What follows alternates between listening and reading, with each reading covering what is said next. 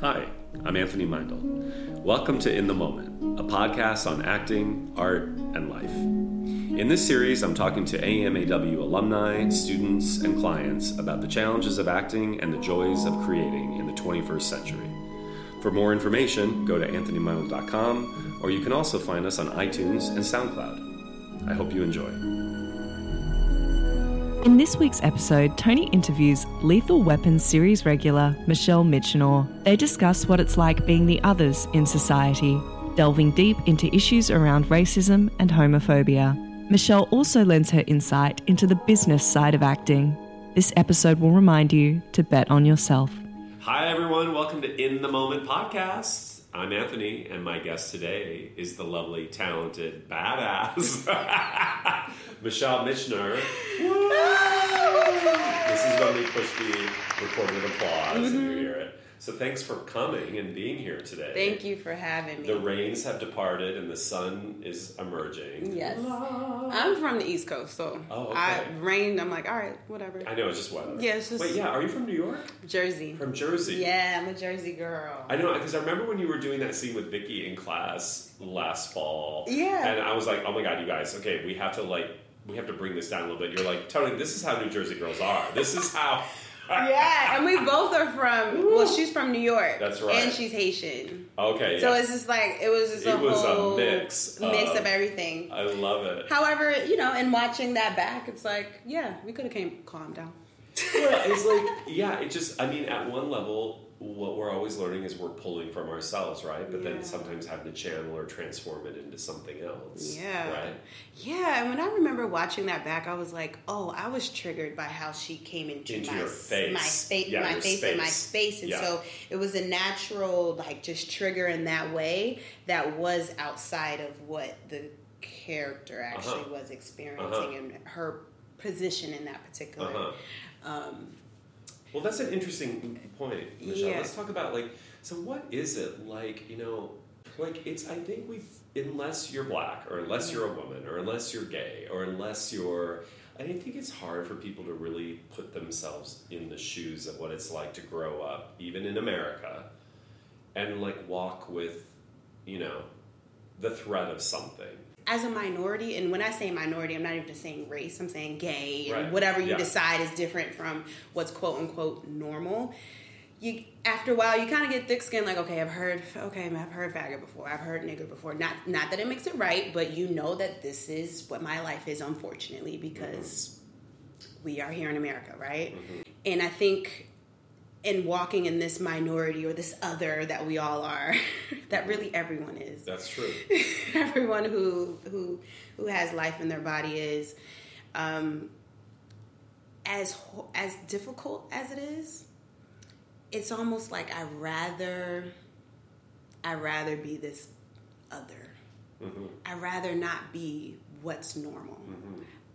And yeah, it does suck sometimes. I have been called a nigger when someone driving down the street when I was in 8th grade or whatever. That I have experienced those things.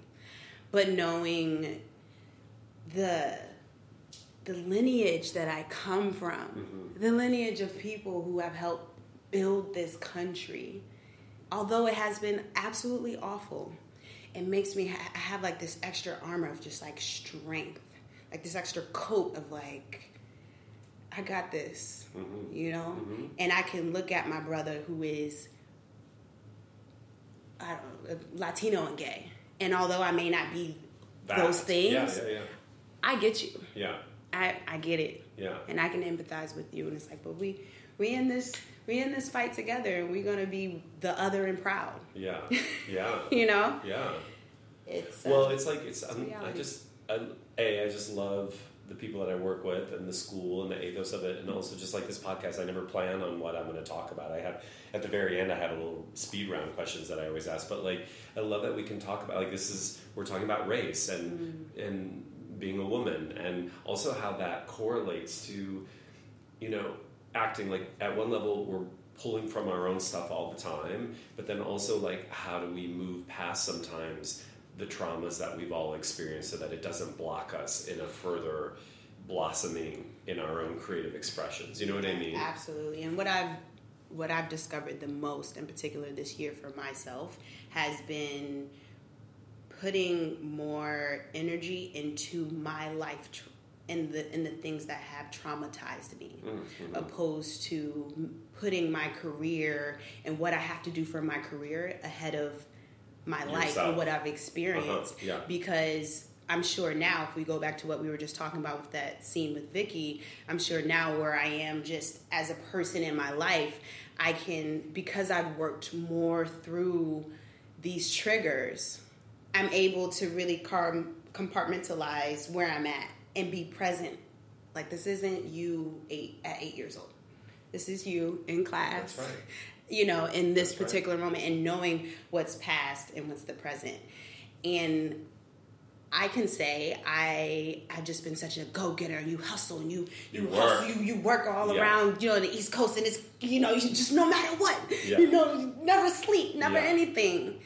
And now it's more like, no, I need to go to the park and watch people, or I need to go and write, or I need to have a conversation with my mom and say, hey, Mom, this happened when I was younger, and this is how it has affected me since then. And I feel like now my school needs to be the school of life, and like going back over what I've experienced, so that when I bring it to my work, regardless of how surface it may be or how more in depth it may be, that I've done the work within myself. That was a huge revelation for me this year. That's huge. It was super, super huge. I mean, I'm working on a new book. Well, it's done. I mean, I always feel like I write one acting book, and then I write like a more, like, it's about creativity and life, and then I write another acting book, and it's so weird. It's kind of taken, so this is like, they're short stories about my life, but it's obviously about creativity, but also it's a memoir-ish. But it's also sort of, it's called You Knew When You Were Two, which I kind of love that title, right? Because I do think that we all abide with this divine knowing, this universal knowing that is in us that can't really be articulated at that age, but there's, as we move through life, there's this part of us that does have the answers, right? And is connected to something. We have to get out of our own way to access it. But anyway, one of the chapters talks about how, you know, and we talk about this at school a lot, right? But like when we get triggered, it's not just that we're getting triggered by what's happening right now. The unconscious part of our 8-year-old that was abused or beaten up or called a fag or whatever, or the 13-year-old or the 15-year-old is unconsciously also alive within this moment of now. My goodness. So we have to sort of, you have to have awareness that that's happening, and then you have to sort of unravel it. You Absolutely. know what I mean? And that awareness of that, it now makes me excited about where I will continue to go, not only in my life, but even in my artistry and in my creativity, because now I feel like that has been a blockage. Although I've been able to be successful, I think that now the quality of my success will be very different. At least, and I may be the only person who feels it. They'll be like, girl, you doing the same thing you always do. It's like, no, I promise you this is different. That's hilarious. I promise you this is way different, you know, and I feel like... but as long as you feel it, that's the point. You know what I mean? That's the point. Yeah. That is absolutely the point. But I do think those things do become tangible. You know? Yeah. But I think marriage has probably changed you too, right? Didn't you just get married? I did. Yeah. I got married in October. What? And it's been, people, you know, always ask like, oh, so how's marriage? And it was like, it's still a relationship, so. It's still a relationship that's always evolving and growing, and the love part is the easiest part. Yeah. I love you. Yeah. You know what I mean? I love you too. But the relationship part is the work. And it's such a, it's so revealing. Again, what we were just talking about, it's so revealing about who you are as a person, and it's more of a revealing of yourself, I feel, than the other person a lot of times. Yeah, and that's what I'm learning so much, even, 3 months in, but just with the marriage was just like the thing, but we've been together for some years, you know what I mean? So it's been an ongoing, evolving relationship, and it's been, I honestly, again, I'm learning more about myself than him, because even this morning we were like going through something, and his thing was like, hey, the timing of when you told me this particular thing, like, it just didn't sit well with me, and I'm still upset about it. And I'm like, but I apologize. So, like, it should be done. Like, it should be good. And then it's like, what's the problem? I don't get it. But it's like, girl, if he needs time. Yeah. And just because when the shoe's on the other foot, just because I can be like, oh, okay, and then just let it go, doesn't mean that he's like that. That's right. You know, and understanding, like, your patience level, you gotta work on that, girlfriend. So I'm going to use your podcast to be like, sorry, husband. But to his credit, even though we had this thing, right? Yes. We had this thing. And we're like, okay, all right. And I'm sorry. It was the wrong time. And we go downstairs and he's like, so are you going to eat breakfast? So I was like, yeah, I might have like something. Next thing I know, there's like a plate of food and grapefruit. And I'm like, thank you. Yeah. So it is absolutely work. And we are nowhere near perfect, and I love that, and I'm excited. It's my best friend, and so I have to remember, or what I'm constantly remembering to tell myself is to be present, and to not be that 24-year-old girl. That's right. Like, you know what I mean? Be present. This is now. This is 2019. Right. And then another thing I feel like people don't tell you. The things people don't tell you about the marriage is that you're creating somewhat of a new family now. So be aware and conscious of your other family members and their things and how it could potentially make its way into your relationship. And it's important that you have clear boundaries between you and your partner, and then you and your partner versus like the families. That's the thing too, because people get weird sometimes when you commit to someone. Like things just get weird sometimes, and it's important to be aware of that. It is true though about that. I mean, I'm newly in a relationship, as I mentioned, but like he's like a little Buddha to me in a way, which is so annoying, but it's actually really nice. But like the other day, I don't know. He said something to me, and I was like, I know that. I taught that in class last week. You know what I mean? But it's so funny because, like, as a teacher for me, I think I'm a really great teacher. I think so too. Oh, thank you. Yeah. But I don't mean that in an egoic way, because my point is like, I think I teach well what I most need to learn myself. You know what I mean? Yeah. And so it is funny that he'll tell me something, and I'll be like, I did just teach. We were talking about love the other day. This is probably going to make me cry. Oh, it is already. I love this part about you. Jen said she was going to, the podcast engineer, Jen, just for our listeners, she's going to do a mashup of all the times in class that I'm like, okay, I'm going to start crying. I'm going to start crying. Isn't that funny? I would watch that. That's funny. Anyway, it's like that video viral of Lady Gaga saying, all you need is 1 out of 100 to get you, and that is my Bradley. Have you seen that yet? Oh, you have to Google it. It's so funny. I love it. She does that like in every interview. She's like, all it takes is one person to get you, and that one person was my Bradley. Oh, okay. Something like that. Okay. But she's kind of right? Yeah. All it takes is one person to see your talent. But, that's true. But that's very true. My boyfriend the other day, it was before I was leaving for my out-of-town trips, right? And I was going to be gone for 2 weeks, and he started to cry.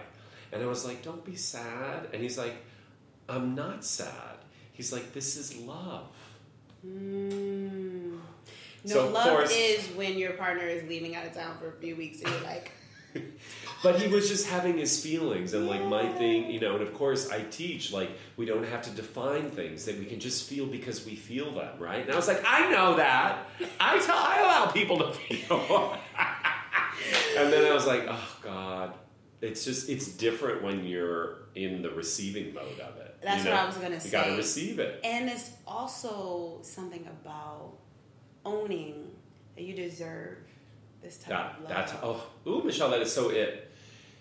It's like he's coming at me with so much love, and because of my own self-esteem stuff, it's like I find ways to torpedo it or like push it away because it's so much. I mean, but think about it. We're the other, right? Yeah. And we're used to these people telling us like, "Oh, well, you're just too much because you're That's just strong right. black This, woman," or yes. like, "You're Yes. like we don't do homophobia." Yeah. Like, Yes. we're so used to having That's right. to fight our way and get our point across and That's show right. that we're Work. It's the working It's part. the working Yeah, part yeah. that you have someone that's like, "You don't have to work with me," and you're like, yeah. I know. How do I even navigate what this is? Because every time I go out into the world, I know. I gotta work so Yeah. hard. Yeah. So it's You have such- something to prove Yeah, in a way. And like, in a way. But not really, but like that's kind of our wiring. Absolutely. And we're lucky enough to live here in California. I mean, but I understand you're not from here though, so I can't even imagine. Yeah. You're like, no, I ain't from here though. I mean, me neither, but you go outside and there's like rainbow flags and like Black Power fist on this. Everyone is, and you know, all of that to say, it feels good to be loved on. Yeah. And we have to begin to honor and understand we deserve it. We deserve it. It's true. Well, we are love, right? Like that's Yeah. the core of who we are. But then as we grow up, we identify with sort of the thought forms that we create in our mind based on things that happen to us. Oh, my so if goodness. you're called a terrible name when you're in 8th grade, then you immediately in your mind equate that with I'm unworthy, I suck, I'm stupid, I'm dumb, I'm ugly, whatever. Not as pretty. Yeah, that's exactly it. You know, and then you deal with what's within your community of what's the level of beautiful. So I recently had someone, I don't know if you saw, but I recently had someone at me on Instagram. Like it was a random thing. I'm actually going to pull it up so I can say it verbatim for your listeners. An Instagram troll. Yeah, a troll. So Now that could be a Russian bot, you know. It could be like I'm just, you know, in someone's basement in like Moscow. Yeah, that's true. I'm somewhere minding my business. Yeah. And then all of a sudden you posted. What did you post? I posted what the person wrote because it was important for me. But they wrote on. You had posted something. No, not even. Oh, okay. We're gonna get internet, but I can still explain the story. This person wrote under some kind of discussion about Bird Box. You know, when Bird Box dropped, and it was like everybody was like Bird Box, Bird Box, Bird Box, right? Okay. And I guess somehow or another, we can get you the Wi-Fi. No, I got it. I got it. So somehow, they're on Susan's page, I believe, and I'm assuming the filmmaker. Yeah, the filmmaker. Okay, Susan Beer. Yes. Okay. I'm assuming they were talking about the lack of diversity in the film. Well, Travante's in it. Exactly. So it was. So this whole thing is stupid. Andy W. Shadow. Right. Okay. Right. Shout out to him. And so all of a sudden I get a notification on my Instagram that says, @Suzanne, @Machine Gun Kelly, I'm glad there are no dark-skinned black girls in the main cast of Bird Box. Black females that have the same skin tone as @Michelle Michinor are ugly and irrelevant. Light-skinned black women are superior. Whoa. So I get that and the first thing was interesting that I was like, and I'm like, dang, it's sad that I'm used to this because I'm just a black girl and I just have had people say stuff like this before. Mm-hmm. But then I thought about Tony. I said, you know what?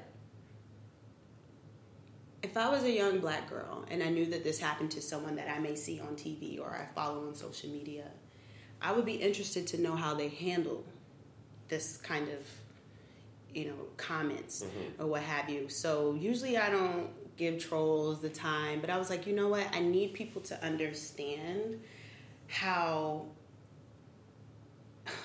important it is when you have these kind of words being said about you, how important it is what's most important is how you handle it, I should say. Mm-hmm. So my response, because I posted it, I wanted it to be a very teachable moment. I said, I love moments like this because it's confirmation that I'm doing what I'm supposed to do. Who I am and this skin that I'm in will always serve a way bigger purpose than just being on TV. It's for the world to continuously see women of my skin tone and those in brighter and or darker hues being intelligent, powerful, beautiful, in your face, world-changing creatures who birthed mankind. What an incredible feeling and honor it is to know that I wake up every morning shifting and transforming the world by simply being a woman of color. To my fellow sisters out there in the world killing it, keep doing your thing, mama. And never forget your jojoba oil. And that's all wow. Excuse me, getting choked up. Because that's all I said, because it's like, people need to understand that we, us others, we go through this every day. We see it every day. I mean, there's so many things that come to mind about that. But and Trevante was the lead, and Rel was in it, and there was, but also it's like, I mean, listen, we could. I'm sure all these arguments went through your head already. Right. Like it's at one level like self-misogynistic, if that's a word, like that she's okay with black men. Like it's interesting that she's degrading black women whose skin color is darker, but it's okay for a black man to be. Darker skinned black men are not less attractive or whatever than lighter skin. So that already is right. But I mean, obviously, at one level, a troll is. Well, it's just a projection of all their own stuff, right? Absolutely. But I read something that was very interesting about Justine Bateman has this book out about fame, and she said something about social media trolls I've never thought about before, but that she believes that people do that kind of stuff because it's their form of connection. That they not just seeking a platform to be heard and seen, but in some way, this woman might actually, weirdly enough in her mind, even though not realize it, might aspire to be like you. And so she's trying to connect to you in some way by hating on you. Absolutely. You know what I mean? I agree with what that says. That's 100%. so fascinating. And it is very fascinating, and I think that there's an attention, there's something that they want to get from it. But I think in those situations, I'm like, look, I'm thinking about other little black girls who are like me. And I need them to see things like this and see how I handle it and be able to go to school and tell that bully or tell that person who says, oh, well, you're dark-skinned black girl, so you're not cute, you're not that. And they can be like, if they are looking at me, and they can think, well, no, because Michelle, she gets the same kind of treatment, regardless of if she's on TV or not. She still deals with this just like I deal with this in middle of wherever USA. And this is how I can handle it. So I'm always like thinking, okay, this is probably someone being stupid. You know what I mean? But I want that little black girl that I was to be able to have someone to look at and know that their skin is fine. Our nose is fine. The lips, everything is cool. You know what I mean? And it'd be more about your intelligence and what you bring to any atmosphere that you walk into. You know? But it's just, it's like, it's nothing for me, but I was like, no, I need to make this. This is, I have to always remember some things are just bigger than just what I'm like, I'm used to this, so. It's also just like the most biological. It's just your skin color has more pigment than mine. That's it. You know what I mean? If you break it down to science, like it's like that's what I mean. Like it's so bizarre to me. Like, but listen, that's what racism is, right? Yeah. Like compartmentalizing and segregating based on physical attributes, right? But also, I think her comment is disturbing also to me, maybe because somebody who's lighter skinned, whether that's Latin or black, is a sort of trying to appropriate the white experience. It's weird. The poor woman she may have just grown up thinking, here's what I'm thinking.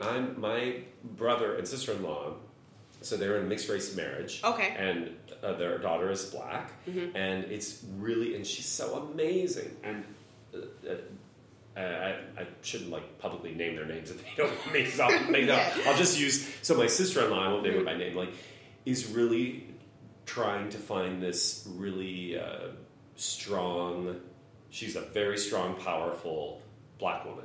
And she is really trying to raise her daughter, who has a white dad, that how can their daughter be okay on the spectrum of all things, really? That a white doll isn't a preferred doll over a black doll, let's say.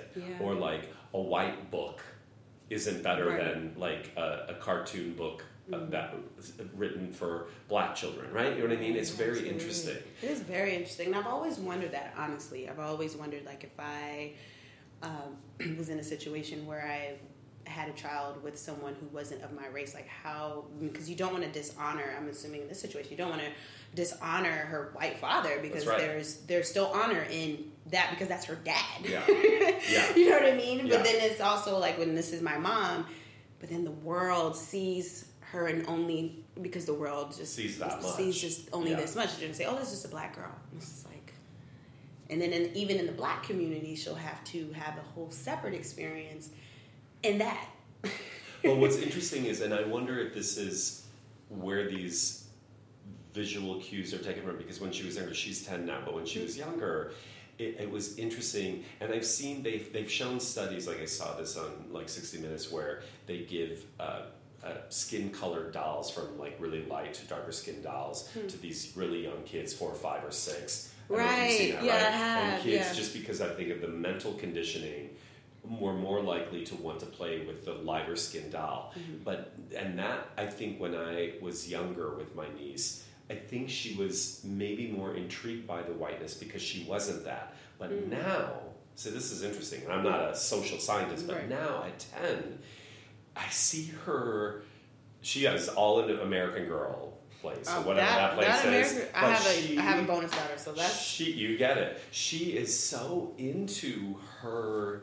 who she is now. That's cool. And the color of her skin. And it's really beautiful to see. And like, I don't think of course she's making distinctions, but they don't seem to be as pronounced as so it's amazing to see. And maybe that's also now the time we're living in. You know what I mean? And I think people do, or anyone, you gravitate towards what's familiar to you. Yeah. So it's like, if you're looking at you have this, an American Girl doll store is all of the dolls in all the land of dolls. Yes. So, let me tell you something. You could be anywhere in the world, and you're going to see a doll that looks just like you.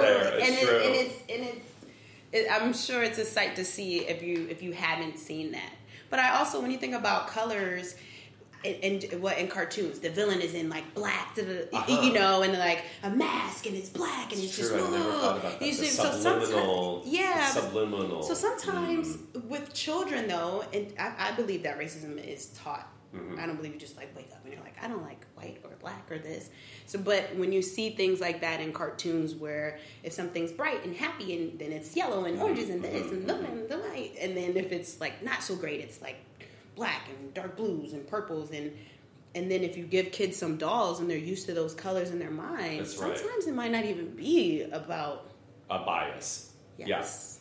Yeah. So wow, I look at those sometimes and I'm like, we're dealing with kids here, so unless racism has been introduced to them, are they really, how are they equating it, But, well, it's true, because for me, with being gay, we told her very early on, and because how was that? I know this is like my thing, but well, first of all, she's obsessed with my boyfriend. Okay. So we all went skiing I just had to tell this really quick story. We went skiing together, and he's a really good snowboarder, like really good. And I was like, I'll make up her name because I don't want to say her name. I'm like, Julie, like, what do you scale on a scale of 1 to 10? How do you scale my boyfriend? And she's like, as a snowboarder, an 8. And I was like, okay. And she's like, and in life, a 10. So, I love it. So she, at first, when she found out that I was, or she wasn't sure what gay was, she'd be like, Uncle Tony, when are you going to get married? Or who is the perfect girl for you? And her mom would always say, no, he is not getting married. First of all, she was always like, he does not have to get married. He does not have to get married. That's an institutionalized thing. If he wants to get married, he can get married. So she's already trying. That's real, though. Yes, that's so very real. Right? And then she's like, and if he does get married, he's going to marry a boy. He's not going to marry a girl. So that now that she's old enough to get it, it's just... I love that. It's so cool. Because you're telling a child that people have the free will to marry who they want. Yeah. You don't have to there's no rule in any book no stigma that says it has to be one specific thing. Yeah. That a man hasn't said. Yeah. We can go deeper in that. I know, this is so crazy. Yeah. It's like, I mean, we haven't even talked about acting yet. I know. I mean, this is what's so cool but about acting it. Is life, but this right? is it. Yeah. Yeah, this is all of it. But, so, well, let's segue for a second. Because people might be like, I thought this was an acting podcast. They're talking about race in America and, like, homosexual stuff. Right, like, oh my goodness. Let's map that. It's our life. We're the others. It's true. Every day. So you've been in the business for a while, though, right? Something like that. Yeah. Wait, is your husband an actor? He is. Oh, shit. He is an actor. But I haven't met him yet. Have I met him? You have met him. I feel like once, you did really meet him. briefly, you did at meet him. an event or something. Where were we? I feel like it was something. It had to be. Was for it the at a studio. party at the studio? Yeah, but you have met him. And I think so. I think it was something at the studio, and I was like, "Are we going to get you into class or something?" Yeah, because he was somewhere. We ain't gonna name no names, but he was somewhere. He was like, I just can't. Yeah, so I was like, I told you to come to. Yes, he is an actor. As okay, wow. Okay, so wasn't planned. That wasn't. I mean, that's a whole other weekend. I never would have thought I would have married an actor. Ooh, that's a podcast part two with you. Right. Talk dating an actor or married to an actor. I know. An actor and actress together. But anyway, so you've been around for a while. You've been doing stuff. Something like that. I started professionally as a dancer. So I went to college for dance in high school. I went to performing arts high school. We pretty much did a block scheduling thing. So you would, like, dance would be your thing, or acting, or voice. So you had to do all three, that kind of layout. And I was going hard in the paint for dance. And I got to do incredible things and work with incredible artists and, get flown places. And it was great. All these songs you hear on the radio, the Beyoncés, the Rihannas, I'm like the girl behind them and getting it, and it was great. And then it's like in 2012, I moved to LA, and I was on that dance hustle, and I just had this feeling of like, oh, man, but what is my voice? And I started looking at the bigger picture of things. Like, Rihanna's fantastic. However, I'm helping Rihanna's dream come true. I'm a part of her vision. Yeah. And in the background. Yeah. So what do I have to say? So that's when I started being like, all right, you've been talking about this forever. Really start taking your acting more seriously. And so I started doing the whole, going different places and taking classes and things like that. And fast forward to having an audition that was, the director was undisclosed. The project was undisclosed. It was non-union now because I wasn't union at the time. Like, it was just a whole bunch of nothing. But of course, when you don't have much, you're like, all right, well, I'll give it a try, right? Because the casting director was pretty well known. Ended up booking that job, and it was a Spike Lee joint. Was She-Rock? Super. Right? Well, actually, it was. We did this video game called NBA 2K16, and it was the first time they were incorporating a film component into this video game. This video game. I don't know anything about video games, but apparently this was like huge. Like that's why it had to be so under wraps, because video gamers are crazy. They know everything apparently, whatever. So I did that, and then after that, we came back. I had to audition again for the same casting director, and that's when I was casted in Chirac with Spike Lee again. So he still made me audition again. He doesn't do the whole handout thing unless you've like really proven yourself. Yeah. And then, so that was in 2015. And then after that is when I got my manager, who you know. Yes. And from there, it was like, I went on this audition. They're like, okay, yeah, we want you to test tomorrow. And I was like, what is a test? What's a test? I legit did not know. Like, first of all, even when the manager reached out to me, I was confused because I've only had a dance agent. Yeah. So I was like, okay, so what does like a manager do? Like, that's different from an theatrical agent. Like, I didn't know. I only come from like this full on dance world. I always knew I wanted to be like a black J-Lo. I just didn't know how I was going to get there. Yes. So I test for this ABC show, and I'm just looking at this contract with these big numbers on it. And all these things and all this commitment, and I'm like, okay, well, like, do I do anything different? They're like, no, just do what you were already doing. That's right. And I was just like, all right. Okay. But there was something in not knowing, because then I was just like, all right, well, whatever. You were free. I was free. Yeah. And that was an incredible experience. Didn't get that. I don't even know if they even went forward with that pilot. I don't even know what happened to it. But then it was like, now I'm in a pilot season thing, Mm-hmm. not knowing what that was. And then I booked a pilot, and the pilot didn't get picked up. However, I was asked to audition for Lethal Weapon. At this point, I'm upset because I was really connected to that pilot and that character. That's how it happens. So I was just like, whatever, you know. And I'm going in to play a detective. I'm in cut-up jeans, pretty much like how I am now. Twists like this, like faux lock twists. And I walk in, and every other girl's in like a suit jacket. And I was like... Corporate. In my mind... You look like you just came from dance class. Listen, right? I got like 10 boot heels on. Like, what are you doing, girl? What are you doing? You have no idea what you're doing. So at this point, I'm like, well, I'm here, so. I love it. So I go and I do my thing, and I leave out, and I was like, well, I'm not going to get that. And then the show creators called me back that very same day. I had to go to Warner Brothers like 2-3 hours later. I go in front of, now, of course, I'm in the same outfit. I don't even have time to, like, make this look better.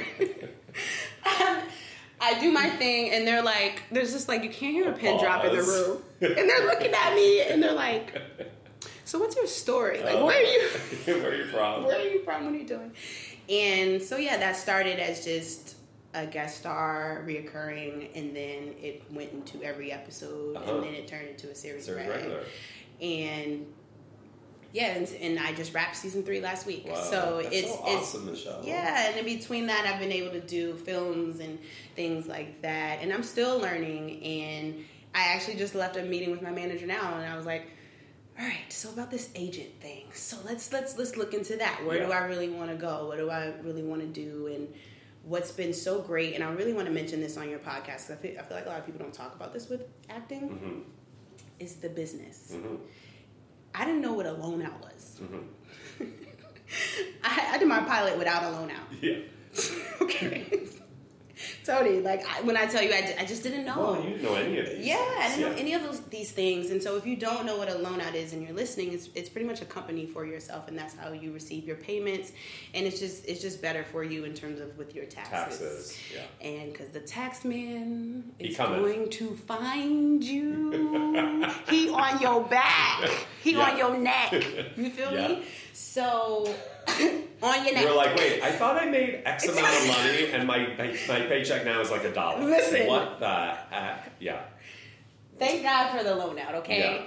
Yeah. And having a really great CPA, having someone to really set up your businesses, and and I haven't as of yet moved out of the place that I had. I haven't like gotten a new car. I've been putting more of I've just paid off student loans. I've just gotten myself together and set up so that my although my income has increased, my bills have not. Yeah. And the things that because you got to spend your money. Yeah. I have to let people know this because people don't talk about this. Yeah. You got to spend your money. Yeah. And of course you're spending it on, like, I did a pilot presentation. Me and my husband put one together, and like investing in like your creative endeavors. Or you're in class. You're in your classes, and the classes are write-offs, and just things that are going to contribute. Headshots and clothing sometimes, like all of it. Yeah. All the things that contribute to your business, your yourself, your gym memberships, your hot eight yogas, your Equinox. That's great. A great reminder. You know, all of those things. That's so good. But that's why you have to have you have to be incorporated. Incorporated. A company, yeah. So that has been really great for me to learn too, over just the business of it all, and with my business manager, I'm very clear about, like, you have to slow down. I need to know everything. Yeah, help me understand how you're filing these taxes and what this is. And I just, to all the actors out there, even on whatever level you're at, because all the levels are important, know these things, research these things. Or you're going to be me, just doing a whole pilot and then get your check, like, but wait. You're like, I thought this pilot was supposed to be like a lot of money. Yeah. I just really want to encourage that. But yeah, so it's been a ride, and I'm excited. I'm in a place now where we don't know if we're getting a season 4 or not. Okay. And because you guys there was a lot of upheaval last year. Drama. Yeah, drama. Yes, but you weathered it, right? Yeah. Weathered it and stayed out of it. Yeah, that's important. Weathered it, stayed out of it, and had sage. Yeah. In my trailer. Sage in the sage trail. in the incense. Like, I'm at peace. I don't know what Yes. you guys are doing, but Yeah. I'm at peace. I love my job. I like being here. But Michelle, wow. I mean, literally, I mean, it's only been since you really said like 2015. So like, it's only 4 years. You're killing it. You're doing awesome. Thank you. And I started on YouTube. I started on a YouTube series before that too. And, you know, just being in other creatives projects who just wanted to start things. And I to this day, I love that. Someone had, like, I did one of your movie. You're so good in this movie. It's done now. Yes, finally. congrats. So, yeah, we're going to have a screening soon. I think someone said, I believe Issa Rae said this, where she said, don't try to network who's beside you. And so you have these creatives and these people around you who are creating YouTube shows, films, what have you. If it's the lead, if it's just help someone out for a day, do it. If you have the time, do it. Help your friends, be creative. But in doing my YouTube show, I had something to show my first agent who was like, oh, okay, she can kind of do something. You can do something. Yeah. So that really helped too. That's cool. Wow. Yeah. Well, you're really great in the movie. You know, even though it's a small role, it just goes to show you, like, even in a small scene, like, a really committed actor can really inhabit the role so that it just feels like they're a part of the story in a way that's absolutely. You know, it's really a really interesting. It's just coming to me now. That's what I'm thinking and watching you work. Thank you. And also, you know, my friend in the movie, I think his movie's gotten put on hold. Yes, but he was like, you know, you're in the running, whatever that means. You know what I mean? But it's so good to know. You just do your work. Just do your work. Just keep doing your work. And I am actually, and you make fake friends, and you know, people start to be like, friends and fans. Absolutely. And that's one thing that when my manager and I were talking about, like, strategizing of, like, what's next. And I told her, I said, listen, right now I'm definitely not chasing money. So I'm not trying to, like, run out. Yeah. And I was like, I'm very interested. I'm not even interested in fighting for that number one spot. If there's a solid, you know, number 4, number 5 on that call sheet, and it's a great show, it's a great independent film, or, you know, because I'm still on contract, if it's just a limited series, but if it's good and it's solid, I'd rather be, every time I turn on something, she's like in a little, I'd rather just pop up on you, and create, you know who's done that? It's Regina King, who is like hero of mine. I did not see Beale Street Could Talk, but I mean, I've seen so much of her work, and she's an example of that. Absolutely. Like, over the years, just always just doing solid work. Yes. Just doing her work. And like, never like, you know, like you would, I mean, people may not everybody may even know her but she's always in stuff, and she's always just doing solid work. Always in stuff, doing solid work. It's just it. And just doing roles. I want longevity. Yeah. I want to be around other creatives that value the art form, and that's super important to me. So right now it's like, hey, it ain't even about having to be in the flashing and the lights and it's the one that's in the front of it all. Yeah. Let's be easy with this. Let's really read through these scripts and these projects and what people are offering and these auditions. And let's just be easy. Like, now, can you, because you're waiting to hear if season 4 gets picked up, can you even go out for pilot season? You could do guest stars, right? It's one of those things. Guest stars, reoccurring. It's so tricky, and I want to speak to this very openly too. When you're in a position of, you're like, let's say you're reoccurring a lot on the show, and it's a decision of, do you want to be a series reg or do you just want to keep reoccurring? Really meditate on that. Because once you become a series reg, then there's things in the contract where, because of budgets, you may not be in every episode. You may not, your character may still be kind of in that reoccurring world where there's not much of a backstory, or you're not really doing much. Let's say you're not really creating more for your character, and then because you're under contract, you can't do other stuff.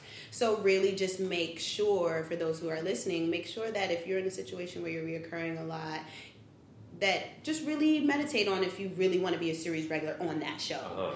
That's good advice. Because things change. That's right. Things absolutely change, and it may look like, oh, well, I'm reoccurring. I'm doing, you know, the standard weekly raid. I mean, why don't they just make me a series reg? Because you just see what all that is. But if you're in it, sometimes when I was reoccurring, I was in more episodes than some of the series regulars. That's a very, very valid point that the listeners should really. It's the business part that people. But now we have the information. Yeah, that's right. And now I can pass it along. Yeah. There is absolutely nothing wrong with reoccurring. You can teach a class about that, Michelle. It'd be really helpful if you ever want to. I would love to do the business side of it. Well, Michelle, we should do that. I would love to. After we're done here, we'll figure that. I think that would be so valuable because I think, yes, I think actors just once they get the opportunity to, of course, series regular is what everybody is always told is the thing. But you're right. I think it's sometimes if you're not number 1 on the call sheet as a series regular and you're number 7 or 8, they may not use you a lot, and you're like, well, but I also now can't go out for anything else. And then there's a thing of understanding story, and I can speak very transparently even about Lethal Weapon. Lethal Weapon is about a bromance between two guys. The guys, yeah. The guys. So as much as I'm the only female detective on the show, and she's strong and she's great. She's there for exposition. She's there to help the leads. The guys. Yeah, she's there to help the guys. So I had to check my ego and check feeling like, oh, well, I'm just not doing a lot, and I'm like, I want more, and I want this. Then it was like, whoa. As things started progressing, and I started understanding story, and I started understanding how the business worked. I started understanding how, hey, there's a budget for each episode, which is why every series reg can't be in every episode. And understanding wow, when I was reoccurring, I was in everything. So it's now that I understand story and understand it has nothing to do with me directly. It's not being a strong actor or not doing my part. Personal. It's never personal like that. It's literally just all right, well, we've reached our budget, so we're just gonna give the exposition to number 2. That's right. Bailey won't be here, or actually let's just get a regular person in uniform, let's bump up one of the background people and give them a line that it costs them nothing. Compared to paying you the series regular day, right? Or whatever your contract says. Yeah, these are really interesting points. These things that I've learned that I'm like, you know what? I'm happy that I am in this position on this show for this length of time, because as I move forward, thankfully I'll be in a position, even reoccurring, I would make more, make a good amount. Mm-hmm. But I can understand now, okay, is this really a show that I want to be a series regular on? Mm-hmm. Do I really want to continue with? Do I feel like or I can now even have the courage to say, let me meet with the showrunner. Let me see what is the intention they have for this character. Where is this character going to go? And if he says, well, it's pretty much this, then I'll say, okay, that's fine. I'll keep reoccurring. It's cool. Mm-hmm. You see what I mean? Mm-hmm. So now that I have this information, I'm excited about what's to come. And I think that's why even now I'm not so pressed upon, I got to be the lead and number 1 and this, because I'm like, this is a real marathon. For real. We just talked about that last podcast. It's a marathon. It's not a sprint. Yeah. It really is. Yeah. You know what I mean? This is amazing. I would love to. Yeah, we should talk about share, that. Yeah, to share that. Really, we have different business classes at the studio, but this is unlike what I think a lot of the business classes we offer, because is for people who are really starting out. But this is really valuable for people who are getting to the next level, or maybe they're not even there yet. But it's just, if they would know that going in, you know what I mean? And obviously sometimes reps they're all great. Mm-hmm. Well, not everybody's great, but they're also, their agenda might sometimes be because they get so busy, or their job is to get you work, and once they get you work, sometimes it's about just making the most money. Yeah. So they don't have the same concerns that you would artistically. And then the artist forgets that. They're like, oh yeah, I should become a series regular and we're going to make $100,000 an episode or whatever. As opposed to, well, what if we took less money and I then was able to maybe do a guest starring arc on Stranger Things or something. Now I'm able to do both, and now I'm seen by two completely different audiences. Yes, two audiences, different. That's right. You've met different directors. That's right. Now you're just expanding in ways, totally it. And I think as you're, for me, in these humble beginnings of your career, every decision it just matters so strongly. I feel. Yeah. And however, and I think in reps, in their defense, is hey, once you're in a series regular, you're on a wheel of this person can work, they've done this many episodes. So it gives you a title thing true. Too. So it's important to just know both. Yeah. And what's important to everyone is very different. Well, what you just said, I think, is also the only advice ever is you have to meditate on it. You know what I mean? Like, when some of these actors are in that kind of position, for me, I remember, Olivia. I remember a few years ago, before she's on The Magicians, right? And I think just got announced as picking up for season 5. But I remember before that, for pilot season, she got offered some other show. That shall remain nameless because it's on, but it's not a good show. Mm-hmm. And she's like, Tony, I don't know if I should do this. And, I just listened to, like, the more sort of external factors that were, that she was facing in her decision making.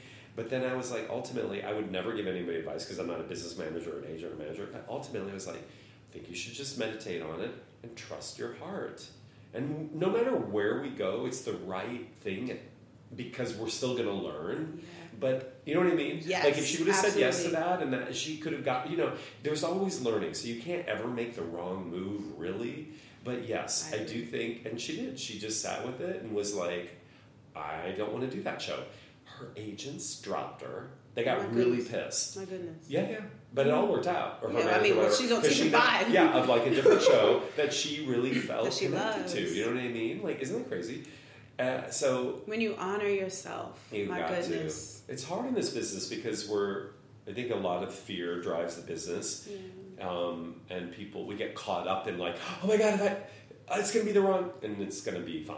And I think also too, when you've just not had a lot, when you've been on that struggle bus. Oh yeah, you're willing to take anything. You're like, look, I only got $200 in my bank account right now. But it's having that trust in your heart and having that faith. I always say bet on yourself. That is my biggest thing that I always say. Oh, that's great. I had my 7th year LA anniversary last Friday, and I came here with like $200. Probably less than that in my account. I remember being on EBT. I remember I got in a really bad car accident, so the passenger side was completely smashed in, but like how the insurance stuff worked, I just wasn't really adding up, and I knew I needed a car. People had to enter my car from my driver's seat to get in the car. Okay, and then eventually that car like blew up on the side of the road. Like all of the things. Yes. All of the things, right? That's so funny. And I remember when I was driving to that first Spike Lee audition, I was taking a Lyft ride, and I had no money in my account. But Lyft doesn't like charge your account until after or something like that. And I was just like, forget it. I'm going to just take this negative balance situation. It's probably the worst decision. I'm not advising people to take Lyft rides knowing you ain't got no money. But I was just in a place of like, I'm trusting my heart. Like I'm betting on my gift and my talent right now. I'm betting on this feeling that I have. I didn't come all this way to just turn back and just not trust what I have, what has been given to me, what has been granted to me. Mm-hmm. You see what I mean? Yeah, like that's such a gift. It's oh my God, it's just, I'm like losing my words. I'm losing my words because what we do and what we're able to do and how we're able to do it is such a gift. Had I never gone and got that negative balance, right. I wouldn't have got the job. And then that job led to another job. And that job led to better representation. And that led to me learning all these things that I'm able to lay out now. And so, trust the heart. Bet on yourself. Bet on yourself. Well, Michelle, listen, Jesus, we could talk. My guests today have been so great. We could all talk day. Forever. Yeah, it's been great. I like to do the speed round. Yeah. These are really easy questions. If you weren't an actor, what would you be? Well, maybe they're not easy. Right, that's not that easy. I'm just an artist. That's okay. You don't always have to answer them. I don't know, Tony. You'd be a happy homemaker. Right. I don't know. Okay. Fair enough. What's your favorite film of all time? Or just a favorite film? A favorite film? It sounds so dramatic. It's so dramatic. Of all time. Okay. I know I'm stumping you. Yeah, you are stumping me for some reason. Sorry. What's one thing you can't do without? Oh, you. I was going to say A League of Their Own. Oh, I love A League of Their Own. Okay. One thing I can't do without? Yeah. at the moment in 2019, around these days, plantain chips from Trader Joe's. Oh, I haven't had those yet. They're so good. Okay, I'll try that. Who's your celebrity crush? My husband. No, you can't say your husband. I was almost going to say. Okay, my celebrity crush is Priyanka Chopra. Oh, okay. I love her. Nice, yes. She is. Yeah, she's fierce. How would you describe acting in one word? Breathing. Oh, it is. Good, Michelle. How many times have you heard me say in class, just breathe? Right, drop your jaw. Drop your jaw, breathe, through and up a mouth, drop your shoulders. What's one thing you've learned at the studio?